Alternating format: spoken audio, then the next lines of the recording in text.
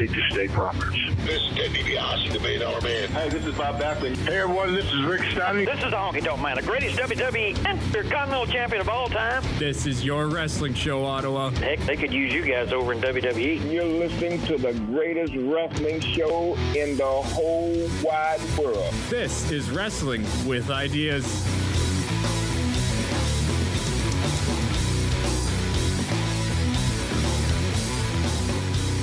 Welcome inside the CKDJ studios for Wrestling with Ideas right here on CKDJ 107.9, Ottawa's new music. I'm the man they call Gibby, Zach McGibbon, and I got a special guest co-host this week. Big fan of the show, and he's going to be coming on every once in a while to talk some of the graphs, I guess they call it now. I got with me Colin Scully, and now Colin, as per tradition of this show, any new person that comes on the show, they get a nickname. Okay. So we've had Marco Rossi on the show, and we call him the Mean Street Rossi. After the Mean Street Posse. Yeah. There you go. So we got to think of a nickname for you. Scully. Sounds good. I got to use Scully for something. Yeah. It's like the first thing I think of is the Monsters, Inc.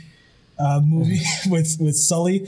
Yeah. I just see the excitement that just came out of your face as soon as I said that. Yep.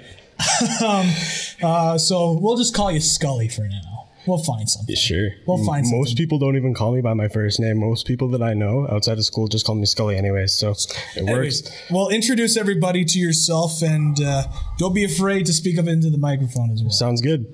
Well, my name is Colin Scully. I'm not as old as Gibby is. I am no longer the youngest person on this show.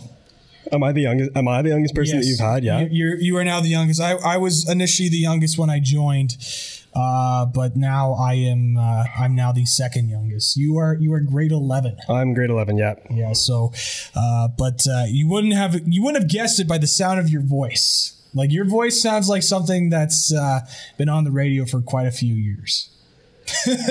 I've not heard that yet, but I've definitely heard that I sound like I'm at least 18, 19, 20 type deal. So thanks for coming on to the show.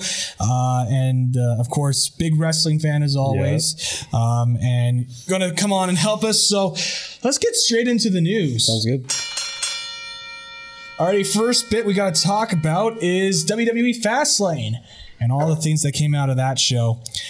So you watched Fastlane. You were messaging me during the show about some of the different notes that you took from each match. But overall, what did you think of Fastlane? Did you enjoy the show? I did enjoy the show. I find that it was probably the best Smackdown produced pay-per-view that I've seen since they did the brand split. Okay. Wow. So that's some heavy praise. Yeah. Just in terms of all the different not necessarily the different ways that they incorporated all the superstars into the certain matches that they had, just the actual talent itself, because as you know, Gibby, SmackDown's booking, not exactly the best thing. Yeah, it's been rather inconsistent as of late. I don't know if you saw, there was a video clip that came out recently. Renee Young was doing a live stream on her Instagram, and she was talking to Road Dogg. And I don't know if talk about killing SmackDown. Yeah, there you go. And that was that. I actually got to laugh about that. At least he's self-aware. But I came into this pay-per-view with not the highest of expectations. Agreed. I don't think anybody really had high expectations for this show, mainly just because of the way the show was booked heading into it. But coming out of the show, I thought it was much better than, what I think a lot of people thought it would be. That opening match there with Shinsuke Nakamura versus Rusev was much better than what I thought it was going to be. That could have easily been a WrestleMania caliber match. Really? I believe so. Interesting. Like, if they were to give it some more time and that sort of deal? I think so. Like, I can't see like too much of a storyline developing between them just yet. Yeah. But give it a couple more matches maybe, and then there's something there, I think. You think there's something there? Well, I think there's something there. I mean, they definitely showed some very good chemistry. I had some questions about Nakamura, whether he was going to put in 100%. Obviously, he's the Royal Rumble winner and he wants to save himself for WrestleMania, especially now with that big match against, spoiler alert, AJ Styles won the match. Yeah. So now that he has this big WrestleMania match with AJ Styles, I'm interested to see, I was interested to see how he was going to fare in this matchup. I was interested to see if he was going to go, pedal to the metal, or if he was just going to be 60, 70, just kind of prepping. And I will say, I didn't think he was going 100%, but he was definitely going more than 70. And I thought Rusev was awesome in this match. I thought he was giving his all in it. And I never really, Rusev has had a couple of pretty solid matches, I found. As of late, within the last 6 months or so. And plus, too, he's super over. I think there's no doubt about that. Fun match. I enjoyed it. Nakamura won. Which is basically what everybody knew from the beginning of it. I will say some of the near falls did get me. That's true. So I think they did a good job in that match. Match I want to talk about was that 6-pack challenge. Yep. That's the other match from that show we'll talk about, because that's pretty much the most significant one to come out, was that 6-pack challenge. Seemed like everybody was invited to be in this match. It started off. Did it start off as a one-on-one, or did it start off as a triple threat? I believe it started off as a triple threat between Owens, Styles, and Zayn, and then it just added on to Ziggler, then Corbin, then Cena. Yeah. So it was like it got added on over time. A lot of people were joking, maybe I'll be added into the WWE title. Maybe it'll become a 7-pack challenge. Who knows? But it's like I enjoyed the match. I actually thought it was a fun match to watch. I did too. The only thing that I feel like they overdid in that match was McMahon's involvement. Was Shane McMahon's involvement? What a shocker! But I mean, I it's interesting the storyline they're building with Owens, Zayn, and Shane McMahon. Mm-hmm. The fact that they were going to have a match at WrestleMania, but they were already having tensions between each other, but now Shane's involved and it makes it muddy. Now Shane's involved and they're talking. I had seen Alvarez. Yeah, Brian Alvarez. Yeah, I had seen him that he'd said Owens versus Zayn versus McMahon with Daniel Bryan as a special guest ref. That'd be something. That'd be interesting because it'll show. I think it'd be the first time that Daniel Bryan has been in a ring during an actual match in a while. Yeah. Well, wait, wasn't he a ref at Survivor Series or something? No. He was a ref with Shane McMahon. There were 2 refs. That's right. Yeah, you are correct. That is right. He was the ref for the Owens and Jericho. And Jericho? No. It was Owens. Was it Owens Jericho? Because I don't think so. It was either. Nah, I have to check this now. It got me thinking. I've totally forgotten about Survivor Series. But the only thing that I got out of Survivor Series is Triple H still thinks he can actually wrestle. You don't think Triple H can wrestle? It's not that I don't think Triple H can wrestle. I just feel like, sure, he's getting up there in terms of age, and you have the other wrestlers like Cena and Orton even. Yeah. Even I never thought I'd be talking about how Randy Orton is actually getting up there in age, but I feel Triple H is still a better wrestler than Cena is, even though they're around the same age. But I feel Triple H is older than Cena by 8 years, I believe. I don't think it's 10. That much. No, not even close. Cena's like 45. No, I think he's like in his late 30s. He's the same age as Brock, I believe. I'm checking that first, and then I'm going to check to see who. I'm going to check to see who the McMahon versus McMahon Bryan double ref was. But that 6-pack challenge, I think everybody knew that Styles was going to be the winner of that. He's 40. Cena? Cena's 40. Yeah, and Triple H is 48, I believe. Yeah, you're right. Damn. Oh, well, it's all good. No worries. But I think everybody kind of expected Styles to get the win. Interesting who he pinned in that, Kevin Owens. Yeah. Obviously, after that whole ordeal. That was out of nowhere.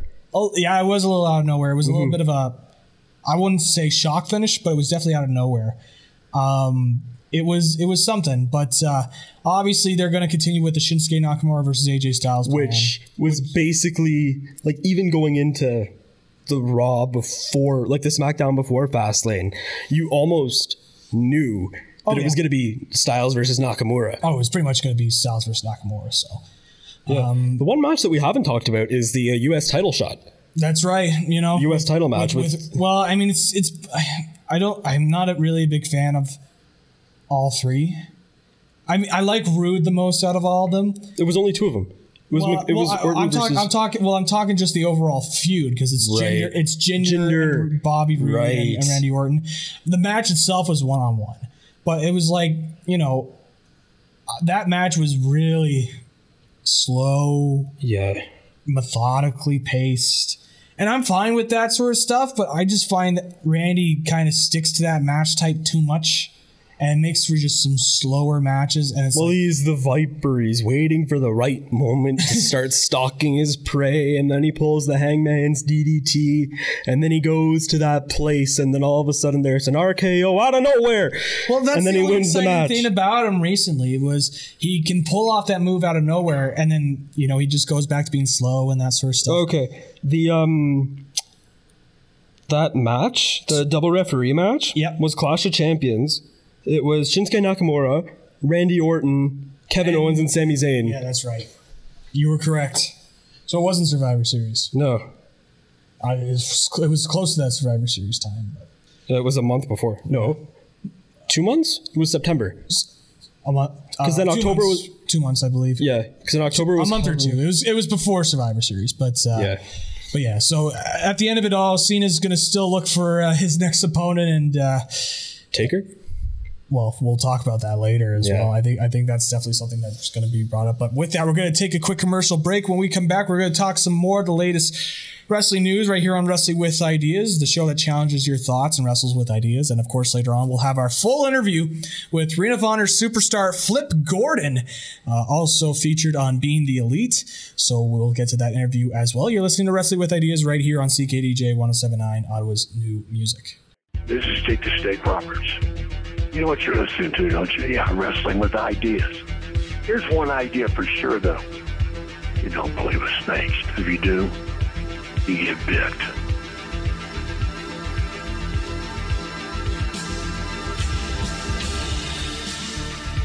And welcome back inside the CKDJ studios. This is Wrestling with Ideas right here on CKDJ 107.9, Ottawa's new music. This is the show that challenges your thoughts and wrestles with ideas. I, of course, am the man they call Gibby, Zach McGibbon, alongside me. Special guest co-host this week, Scully, Colin Scully. Yeah. We'll find a nickname for you, buddy. Yeah, we're going to find by the next time. It took us a while to get to Mean Street Rossi with Marco Rossi. So. Yeah. We've had the Beast from BC, Alec Miskey, on the show as well before, and the show Will Macklin. So we'll find a nickname for you. We'll find a nickname for you. For by the next time I come on or something, we'll figure something out. Yeah, exactly. Maybe something big will happen with the name Scully. You never know. A lot of people have opinions on this. You've probably been seeing it all over 2018. Twitter. What don't people have opinions on that's anymore? true. Well, that's true. But this one's interesting, and I feel like people are very valid in this. Mm-hmm. So it was announced this past Monday Night Raw, there's going to be a women's battle royal at WrestleMania, similar to the Andre the Giant Memorial Battle Royal. But this one is going to be called the Fabulous Moolah Battle Royal. Mm-hmm. And boy, did the internet not really enjoy that announcement of the name. No. Now, obviously, you're a younger guy. You probably don't know too much about what's going on with Moolah and that sort of deal. I know you researched it. I've researched it, but you still don't know like the full grasp, which I understand. No worries. Yeah. So it's like, I know as much as I've seen on Twitter and PWI. So there you go. So the whole stuff with Fabulous Moolah, interesting. So for those who aren't aware, Moolah has a very, very, very dark past. Mm-hmm. A very dark past. There is a lot of accusations and allegations against her that have been proven to be true. That there have been some proving to be true. There's definitely a lot of evidence, I guess I should say, that shows that this may be the case. That Fabulous Moolah may have been a pimp, so to speak, back in her day. This would include, she used to have her own wrestling school with her husband, Buddy Lee. And what they would do is they would bring in students. She would take a huge cut of money that the students would make when they would go travel for different promotions. Right. I think they said something like 30% or something like that, 25 and 30%. Is that of the booking or of their salary? I think both. Okay. Plus, she would take money off for transportation, food, and that sort of stuff. So essentially, these women's wrestlers that would go and travel, they would get so much less than what they should be getting. And of course, as well, there's also the deal where she had made it known to the promoters that these women's wrestlers would do more favors for them. If you know what I mean, if you're catching my drift. Yep. And it essentially makes her sound like a pimp. I would agree with that. And she's known to have very much a stranglehold over women's wrestling. For 20 years, she pretty much took a hold of the women's title belt in the WWF. WWF as well. There's the whole ordeal with the original screw job, not the Montreal screw job, the original one with when she was dressed up as Spider Lady and she pinned Wendy Richter. But even though Richter had kicked out at 1, they still counted the 3 count anyways. Right. And so it essentially, led to Richter not going back to the WWF afterwards. Now, fortunately, they were able to mend fences, and Richter's in the Hall of Fame as of 2010. Right. But still, it just leaves a bad taste in a lot of people's mouths, right? So there's a lot of stuff behind her in terms of Fabulous Moolah, what she did in her past. There were some articles released. The Free Times had released an article about Sweet Georgia Brown. They were talking about the family of Sweet Georgia Brown and what Moolah essentially did to Sweet Georgia Brown. It's it's really brutal. It's just a really bad past, So there's a lot to it. There's a lot of evidence behind it. It's really just kind of at the end of it all, it's just saddening because even if this pimping stuff isn't true, there have been a lot of women's wrestlers that have come forward and said this is the case. And there's been a ton of women's wrestlers as well that have said that she had financially extorted these women's wrestlers as well. And what she would do is, the reason why she was on top for so long is she would refuse to allow other wrestlers to get more popular than she was. Yeah, that's true. And so one of the cases being, apparently she would purposely train her wrestlers poorly. That way they wouldn't get better than her in the ring. That's essentially bringing women's wrestling backwards. You know what I mean? Right. So, this was back in 60s, 70s, even back in the 50s. Yeah. When you had, a lot of the stuff back then was backwards to begin with almost. Yeah. And they didn't even consider it backwards. They just considered things they just considered it like that was the way it was. Yeah. Well, I'm sure there was some trainees as well that they didn't consider that normal, but I'm sure there were others that thought it was normal as well. All in all, there's just so much around Fabulous Moolah and what she did in her past. It's just, it's really disgusting. And the WWE's catching a lot of flack for it as well. Justifiably so. I don't know. They had been backing away from that name. They tried to promote Mae Young more. And she's with not the Mae Young Classic and all of that. And she's not exactly the model of perfection as well, because she was best friends with Moolah. She trained Fabulous Moolah, actually. Mae Young did? Yes. She, way back when. And, ignorance is bliss, I guess. And, WWE, it's the revisionist history, right? They want to change up history and try and make it for the better. They hyped up Mae Young as this big time main event star, but if you actually look to her past, she really wasn't that big of a star. No. She was a good wrestler. She was. Don't get me wrong. Back in her day, her matches had received good reviews back in the day, but in terms of being a popular star, she wasn't that popular star that, that people had made her out to be, essentially. At least the WWE anyways. So again, it's just unfortunate. There's so much evidence behind it. I'm surprised WWE tried to get by it, especially for their biggest show of the year. Yeah. And I feel like there's way more names that are deserving as well. Who do you think, if you were the head of creative with WWE, who would you name it after? There's 2 names that come to mind that I think people will know the name immediately and will get and are also deserving of it. First name being Sherry Martel. Right. Manager back in the day, also won the women's championship. And the other one being Miss Elizabeth. Yeah. Miss Elizabeth wasn't. I don't think she was much of a wrestler, though. No, she was only a manager. She was only a manager. But in terms of her influence, she was very much key to that Macho Man Randy Savage character. She's remembered as this icon with Macho Man, right? And she paved the way for women's matches. Yeah. There's a lot of better names for this. Right. I'm not a fan. I wasn't even really a fan of Fabulous Moolah before I learned of the whole accusations. Right. I like Mae Young better. She seemed like a way more likable person. There was something about Moolah, you know what I mean? Well, I mean... And I'm not trying to like toot my own horn and say I saw this coming. It's just, you know when you get a vibe about somebody? Yeah. That's what I got with Moolah. But when you talk about, like if you're saying how WWE is trying to erase Mae Young, or erase Moolah rather, from the thing before they should anyways. They should. The one other thing is that it's with talking about Mae Young almost. It's almost a classic case of WWE degrading the legends and then trying to bring them back up at the end. Yeah. Like when she passed away, like a year or 2 years ago or whatever it was, they made her out to be probably the best women's wrestler in WWE history. Yeah. Yet when she was still on TV, and you'll remember this because you were old enough to actually watch it and understand what was going on. Yeah. There are two things that I know firsthand about Mae Young. One is that she had an affair with Mark Henry and gave birth to the Hand. Yeah. And two, I can't remember what happened, but she ended up giving birth to a baby Santino Marella. Oh, yeah. As well. That was on Raw 1000. Yeah, I remember that. Yeah, that was something else. Yeah, that's something else. Well, on that note, we're going to take a quick commercial break.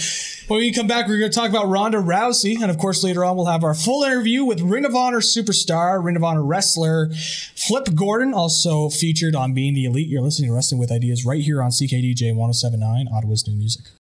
Hey, everyone. This is CCO Pierre Caldwell, and you're listening to Wrestling with Ideas at PCO. La la la la la la la la.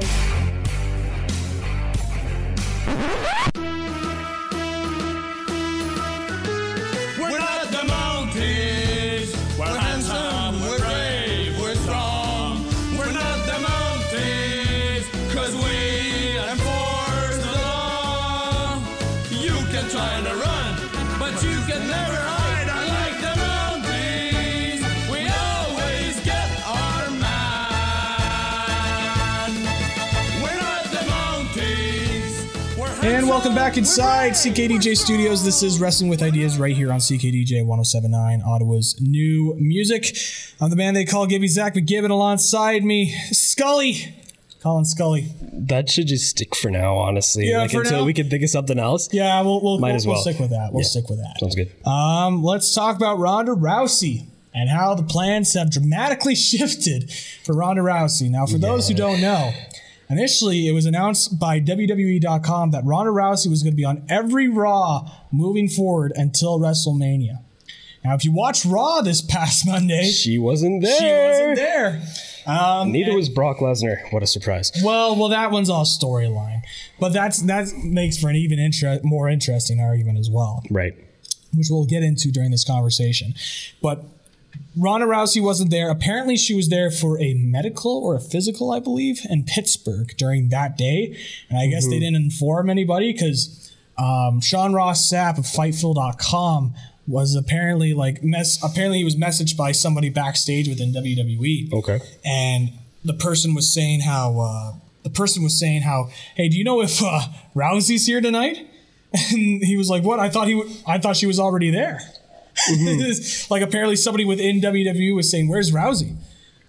So she supposed to appear on last week's Raw? Well, I don't think she was supposed to. I think just no one told anybody saying that she wasn't going to be there. Okay. So, and then of course the article that was put up saying that she was going to be there every Monday. I think they announced that when she had the contract signing as well. She did. Well, they deleted that article.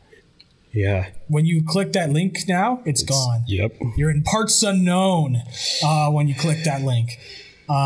So it makes for some interesting discussion because one of the things that's been brought up about this is false advertising. Obviously, there's the card subject to change sort of matter, where you look at a poster, then you see the card is subject to change. So you pay for your ticket and you don't get what you're seeing. When you get like two megastars like Brock Lesnar and Ronda Rousey, and you advertise that they're going to appear and then they don't show up, I'm sure as a fan that must make you mad. Agreed.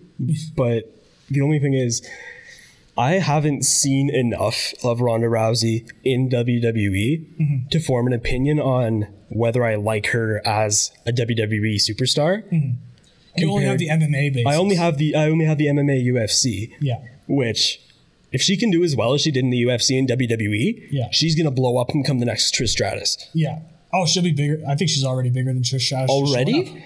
Just showing up, yeah. Just showing up. Oh, so imagine what's gonna happen if she like makes her somehow, which I don't see right now if this can happen, but imagine how big she'll be if somehow she forces her way, or Braun Strowman's her way into the WWE, one of the women's title matches. Yeah. Title pictures. She'll eventually do that. I think that's gonna be at SummerSlam, actually. Yeah. Whether it be with Charlotte Asuka. I would love to see Ronda Rousey versus Asuka. That'd be fun. That'd be good. I would really like to see that match. I wonder if they'll save that for WrestleMania next year. Ronda Rousey versus Asuka, like have Asuka... And maybe do Rousey versus Charlotte at SummerSlam. That could be something. Are you saying that Charlotte's going to have the title at SummerSlam, or is it just going to be a match? I think they'll have a match at some point. Yeah. I think if the way I would do it is I would have Charlotte beat Asuka at WrestleMania. Right. She retains the title. You have Rousey beat Charlotte at SummerSlam. Have Asuka win the women's Money in the Bank. And then have Ronda Rousey versus Asuka at the WrestleMania next year. There you go.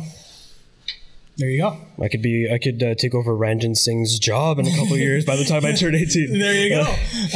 But yeah, I could see that happening there. But yeah, in terms of like the stuff with Rousey and Lesnar as well, just being false advertised, I'm not really a big fan of that. Does it make as big of a deal to you that Rousey's not going to be on every Raw? Because I know there's some people who are like, she needs to prove herself. She has to show up to every Raw. And there's other people that's like, she's a big star. She's earned that sort of right to be able to show up on certain dates because she's a big star and she's this attraction, right? So, well, the way that I see it is, it's more or less the exact same situation that Brock Lesnar's happening. Yeah. And right now, the only reason that Brock Lesnar isn't going to be on every single Raw is because of what we all know is happening, what with him more than likely going back to the UFC after WrestleMania is over. Right. There aren't actually that many Raws left before WrestleMania. That's true. If this was happening back in February, around Elimination Chamber time, and she had showed up, and she had actually started to show up on every single Raw, then maybe I would be a little annoyed. Yeah. But now that it's like, second, third week of March, like next week's going to be, I think it's like the third or the fourth last before WrestleMania happens. Yeah. It's not as big of a deal for you. But then again, that's because I'm not as much of a Ronda Rousey fan as some other people are. Right. Right, because you're not like an avid follower of UFC or MMA, right?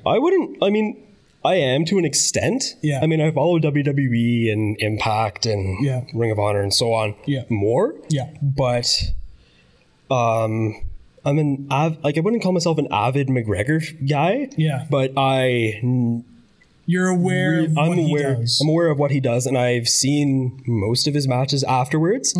But doesn't appeal to you as much as wrestling does. And I don't know why that is, because the UFC is actually fighting. Yeah.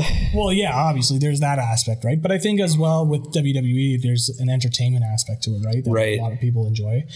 I think that's why you like it, because it's like there's that entertainment aspect, right? So anyways, when you had the McGregor versus Mayweather, there was some entertainment WWE aspect. That'd be something. With that, we're going to take another quick commercial break. When we come back, we're going to bring it over to our interview with Ring of Honor wrestler Flip Gordon. Interesting stuff in that interview. He talks about how he joined Ring of Honor, how he almost signed with Impact Wrestling. We've got the exclusive on that. Interesting. And a whole bunch more. He talks about being the Elite, how all the jokes from being the Elite came to be, and how he became a bigger star from it. You're listening to Wrestling with Ideas right here on CKDJ 1079, Ottawa's new music.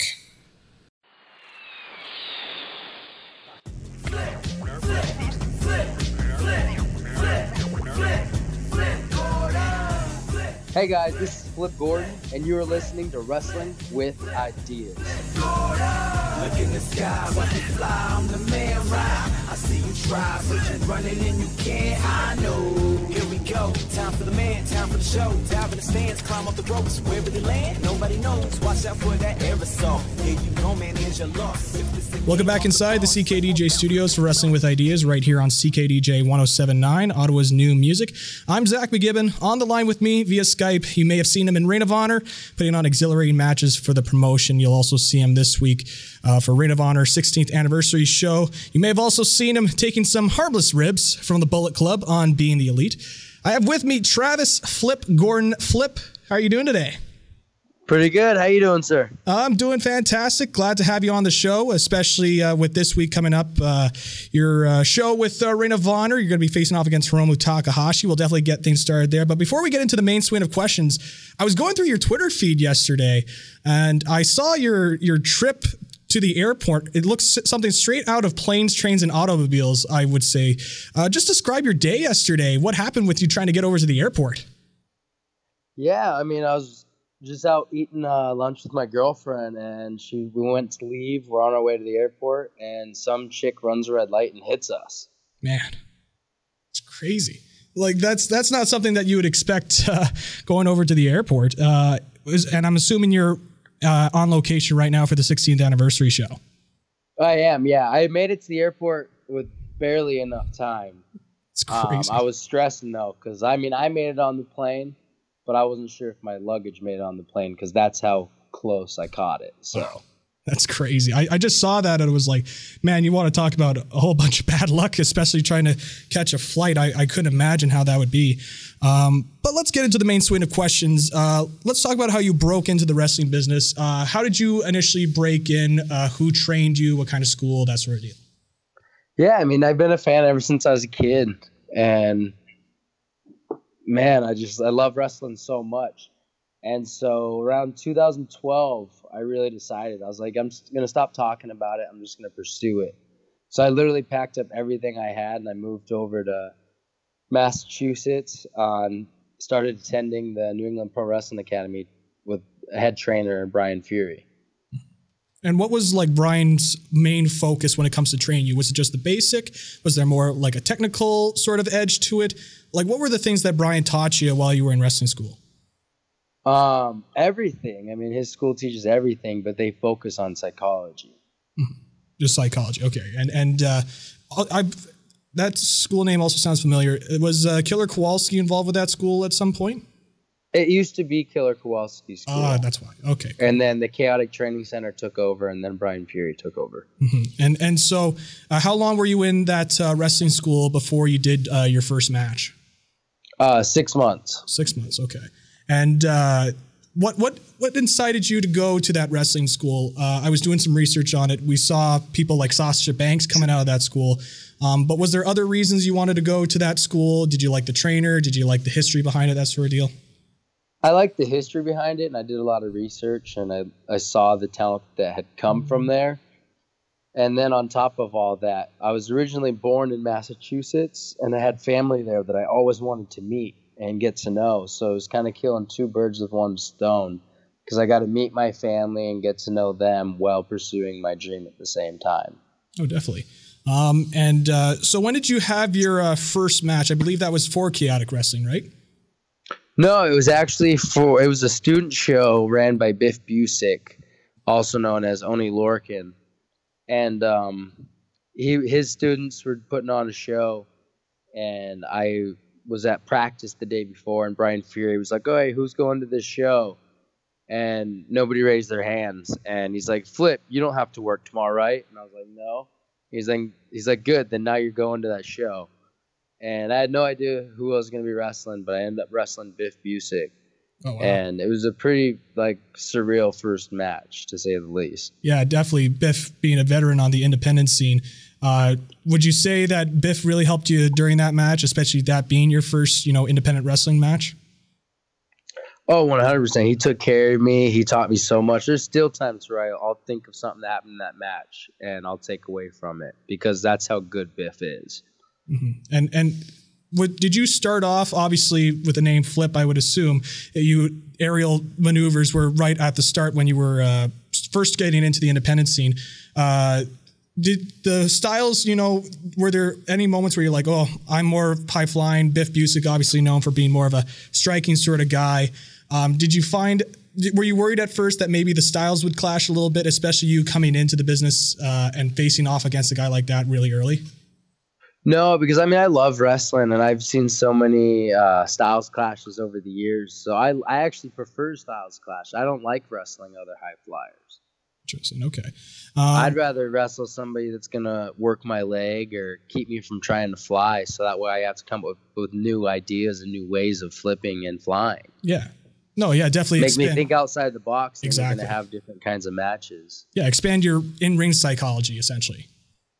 Exactly. So how did the independent start out for you? Did that match with Biff Busick kind of lead some more eyeballs to you saying, hey, we got to book this guy onto our show?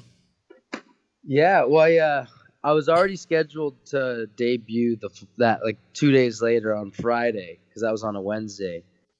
And that was for Chaotic Wrestling. And after I had my first couple matches, that's what really just promoters started seeing me locally and was like, hey, do you want this date? Are you available this date? And then from there, I just got addicted. I wanted to wrestle every single weekend, every day of the weekend, no matter how far I had to travel. I would oftentimes sleep in my car if I had to, just to make it to a show because I couldn't afford a hotel or something. Oh. But I was driving all the way to Pennsylvania, Ohio, just for these opportunities, and I was driving alone. Mm-hmm. Wow. So was it also, I would imagine it's a challenge as well because you're also part of the National Guard, right? Yeah, I am. And that was during the same time where you were starting off your independent wrestling career. Were there moments where that sort of challenge, knowing that maybe you're going to be called in for service by the National Guard, but you still wanted to do the wrestling, that sort of deal? No, because I had already known my dates for the Army. So I knew which weekends I had to do Army. Mm-hmm. So I was always like, oh man, I'm losing one weekend every month to the Army. So that's when I was like, okay, well, I need 2 to 3 shows every other weekend then to make up for me taking that weekend off. And then eventually it got to the point where I didn't want the time off. I was trying to find local shows that I could drive through and got it approved by the Army that they would release me the night of drill. I'd go to the show and I'd have to come back the same night. And so when things starting to go well for Flip Gordon, your name's starting to become well known, when did the whole ordeal with Ring of Honor coming to you and saying, hey, we want to have you do a tryout match for us?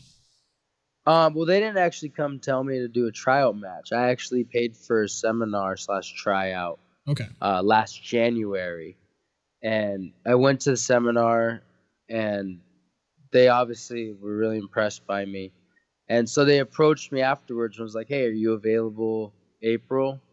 And I was like, yeah, I am. And so I showed up in April, wrestled Matt Seidel. After the match, I actually got a cool chant. They were chanting, please sign Flip. And it was really cool because about 2 months later, we were talking about a contract. Is it funny to you that your first match on the independent scene was very much an experienced guy in Biff Busick, and your first match for Ring of Honor is another very experienced guy in Matt Seidel? I don't know if it's coincidence, but it's definitely really cool because it was 2 guys that took care of me and helped me with my career. So, no, definitely. And one thing I do want to touch upon, there was a report out by the Wrestling Observer saying that Impact Wrestling had also reached out to you on signing a contract with them. Is there any truth to that report that Impact Wrestling reached out and wanted to sign you to a deal? Yeah, they were actually the first ones to reach out to me. Interesting. And why did you take Ring of Honor over Impact Wrestling? I think it was just comfortability because I had already worked for Ring of Honor in Baltimore, that tryout match pretty much with Matt Seidel. And I had so many friends working there. I already had been there, so I knew how they ran. And it was just, in my opinion, it was the better option for me and where I was at the time. And I still think it was the best option. No, definitely, especially where you've been placed on the card, just kind of moving up in the ranks. Now you're facing Hiromu Takahashi. But when you were signed with Ring of Honor, what idea did you have, what did you think Ring of Honor would book you like? Did you think that they saw you as sort of a mid-card guy, kind of an entertaining act, or did they see, hey, this is a guy that could really, go all the way, be a main event guy? I wasn't sure how they were going to think of me at first, but I just wanted to come in expecting nothing and just happen to work for everything, because my whole life I've had to work for everything I have. I don't want anything handed to me. So when I came in, I wasn't expecting a big push. I wasn't expecting anything. I was just hoping for TV time. No, and absolutely. So they've treated me so well, and they've given me so many opportunities. And the way I look at it is, if I don't succeed here, it's on me. It's only my fault, because they're giving me every opportunity I can. No, that's definitely a good mentality to have. And they've given you some opportunities as well. You had the chance to go after the 6-man tags. Do you see maybe a TV title opportunity, maybe even a world title opportunity down the line, especially with the way Ring of Honor does television sometimes, where they'll have those defenses on TV? Oh, yeah, I would love an opportunity at the TV television title and eventually the World Heavyweight Championship as well. But everything takes time. I'm in no rush. I'm still within my first year of Ring of Honor. Yeah. So I'm still learning the style. I'm still learning the cameras. I'm still learning how to work everything out. So I'm in no rush. I'm very happy, and I'm learning every single show. So no, definitely. And obviously a big benefactor as well with joining Ring of Honor is their partnership they have internationally with promotions like CMLL, New Japan Pro Wrestling. And we've sort of already seen you start to appear at these promotions, with your recent one being at New Japan for the Honor Rising show. Do you think we could see Flip Gordon become more of a regular within New Japan, within the CMLL? I would love to. I mean, that's my goal. I would love to eventually not be doing indies, just be doing Ring of Honor, New Japan, and CMLL. I love traveling. I love going international, and I love those other new styles, because CMLL was a new style for me. New Japan was a new style for me. But wrestling those places is just going to make me a better performer in the long run. Mm-hmm. And did backstage officials ever give you an indicator saying, yeah, we're going to probably bring you back for a couple more shows, or did they just kind of do the, oh, that was a very good match, hopefully we'll see you again, that sort of deal? No, they were very happy with my performances, and they were asking me about my military duty and whether that would restrict me from coming back, or if I wasn't allowed to leave the country for a certain amount of time. So I definitely think they're interested in bringing me back. We just haven't confirmed any dates at this time. So hopefully they'll reach out to me soon, because I'd love to go back. Yeah, and especially as well, I think a lot of people want to know how your experience was in Japan as well. As part of that Honor Rising, what's it like working in Japan as compared to working in the States in the local indies? It was awesome. It was so surreal, because it's so big to them. They're very big on respect, and they're so passionate over there. First thing, we get off the bus, we're walking into the hotel. People are already running up to us, asking for an autograph or a picture.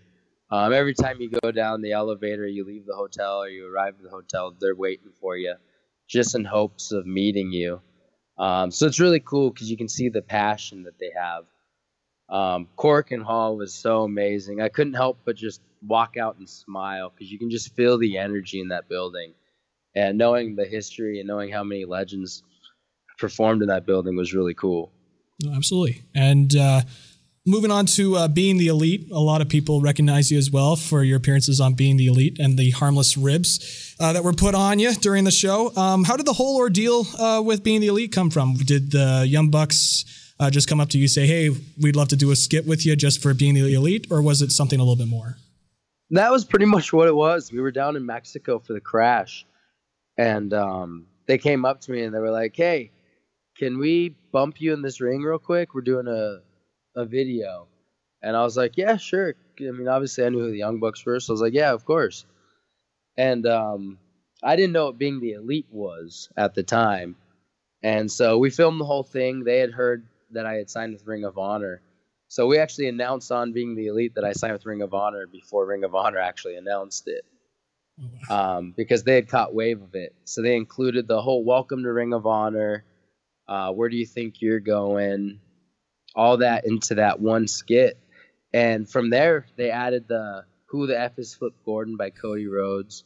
And all of that just kind of took off. And I think the fans just got so behind it and it caught on so because it was so funny that it just became a reoccurring thing. So, but it's helped me tremendously because it allows me to get in character and learn from them as well. No, definitely. And also, I would imagine if you're walking down the street and people recognize you, I would assume somebody would go up and say, "Where do you think you're going?" That sort of deal, just the way the popularity of Being the Elite is. Oh, all the time. I remember going to, there was a couple companies in England I went for the very first time, and people came up to me and were doing it. And that was like month 2 or 3 of me being on the show. So it's really cool the outreach those guys have with Being the Elite, because it's helped me tremendously get my name out there. Yeah, definitely. I would assume you didn't really expect that you would become an even bigger star just being a part of that YouTube series, Being the Elite as well. No, I had no idea. I mean, obviously at first I thought it was just a one-off. And then they came, when I signed with Ring of Honor and I showed up at TV, they wanted to do it again. And now it's just a regular thing. I know when I show up to the show, we're going to film some Being the Elite. And then they go do their autograph signings. I start getting ready for my match. It's part of a routine now. And it's really cool because it's like another project. It's so much fun. And they have so many good ideas, and the storytelling is unmatched. No, definitely. And hopefully, too, the way the storyline is going, you'll eventually get booked for the All In show that's taking place in September. Yeah, that's the goal. I mean, I had an opportunity last weekend against Cody. I fell short. I'm not going to make any excuses, but there was some interference from the outside. But I'll move on. I'll figure out a way. I'll overcome this. And then I'll hopefully be All In. Yeah, definitely. Well, All In's not booking you, but at least we got you booked here on the Wrestling with Ideas show. Let's talk about Ring of Honor, the 16th anniversary show. You're going to be facing off against Hiromu Takahashi.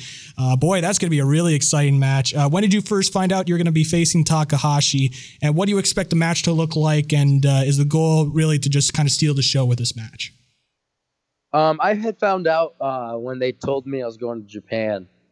And so I was very excited, and I am very excited for this match.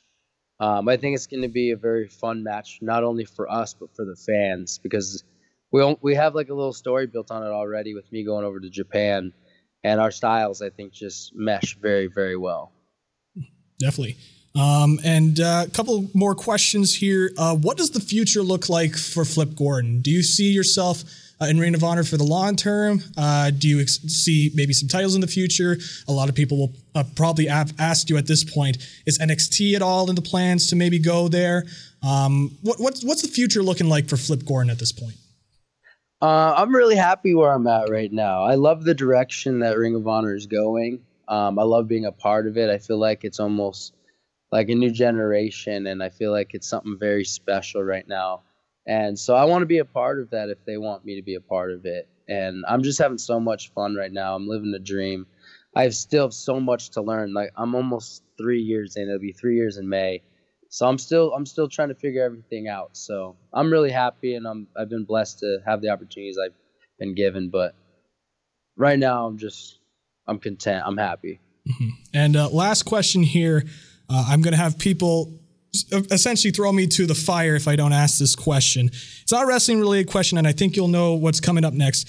Is it true that you believe in the flat earth theory? Yes and no.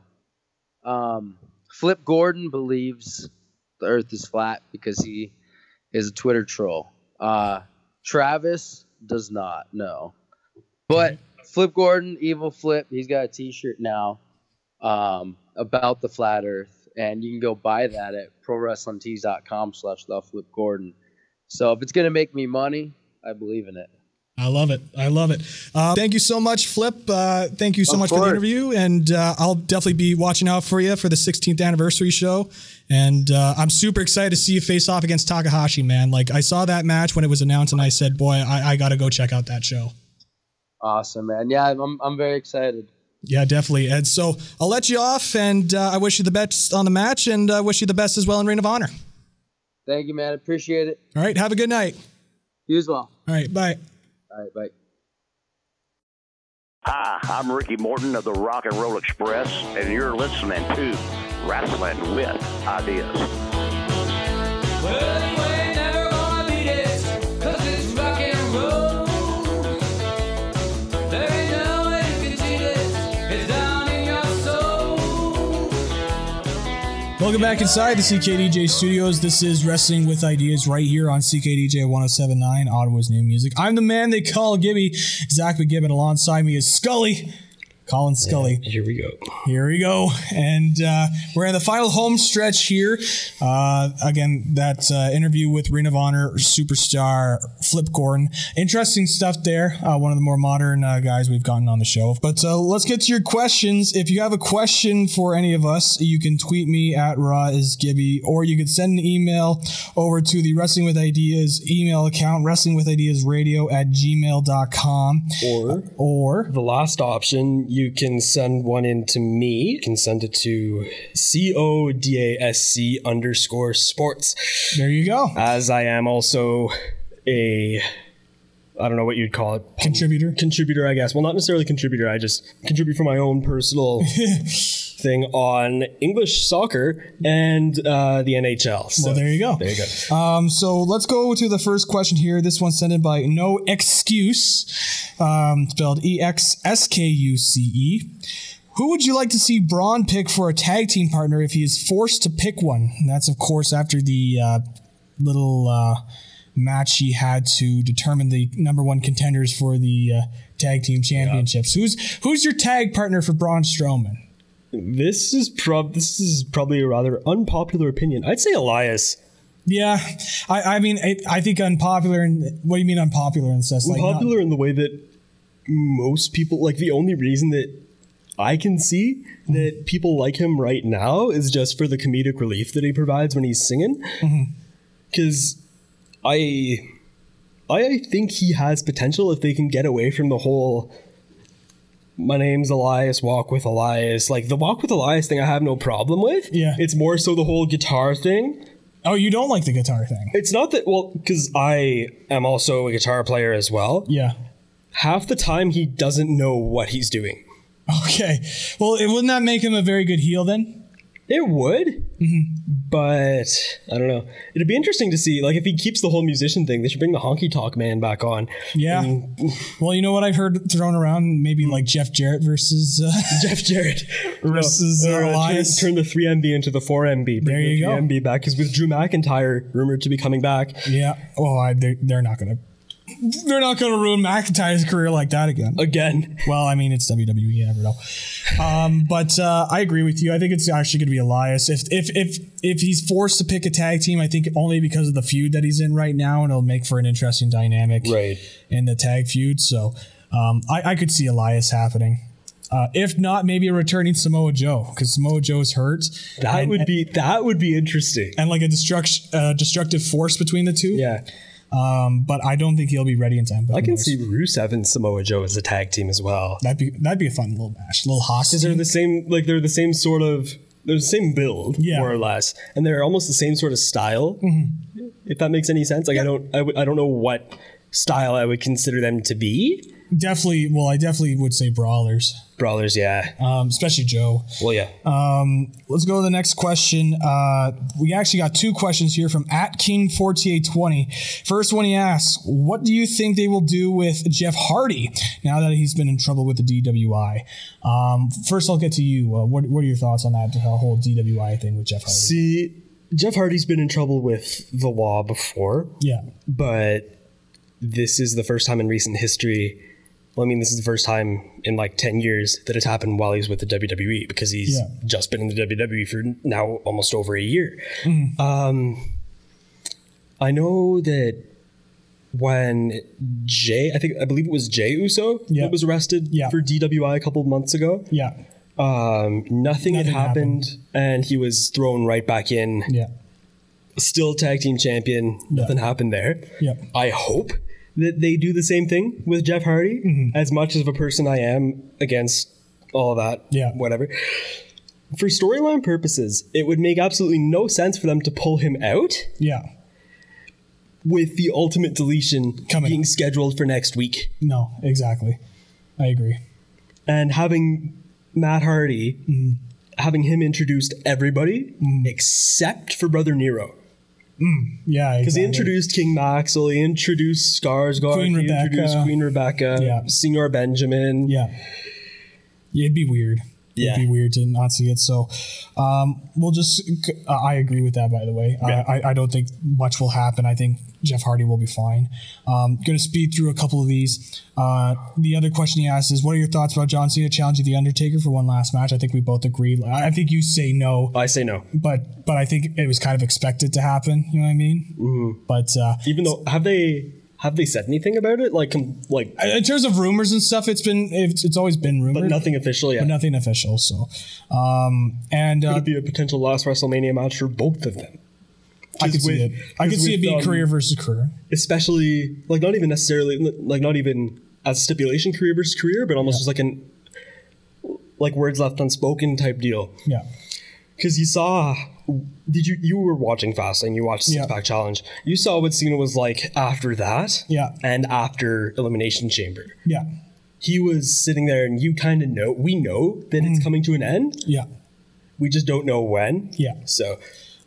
Final question here. If Asuka beats Charlotte at WrestleMania 34, just become property of SmackDown Live, considering she's a Raw superstar, and which female would go to Raw if this were to occur? I think we both agreed with this as well. She would just stick on SmackDown. In terms of the Raw superstar I would like to see go over, the SmackDown superstar that I'd like to see go over to Raw.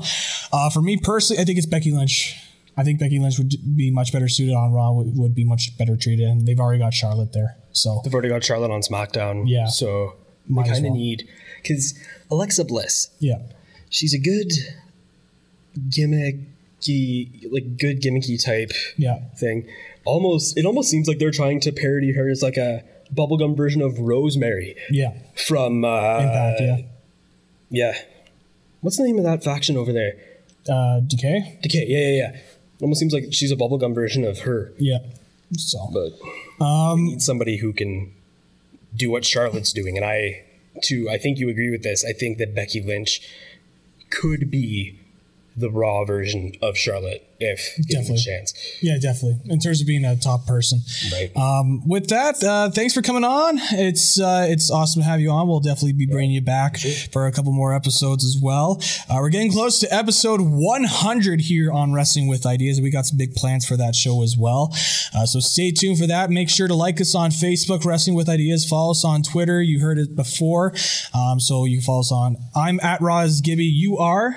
Kodask, so CODASC_sports. I'll maybe you can send that out on the it'll be in the description as well on where to follow him as well. Sure.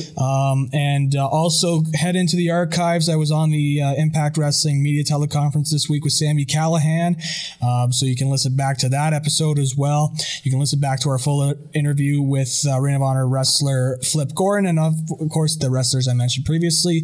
Keep on tuning in every Thursday right here on CKDJ 107.9, Ottawa's new music, to the show that challenges your thoughts and wrestles with ideas. But until then, guys, have a good one. You have just listened to the greatest wrestling show on the planet. If you want to listen to older episodes of the show, including full interviews, make sure you check out Wrestling with Ideas on Podbean and on the Podbean app, or listen to us on our new SoundCloud page. We can also be found on iTunes, Stitcher Radio, TuneIn Radio, Player FM, and many more. Make sure you keep on tuning in every Thursday at 6 p.m. to Wrestle with Ideas.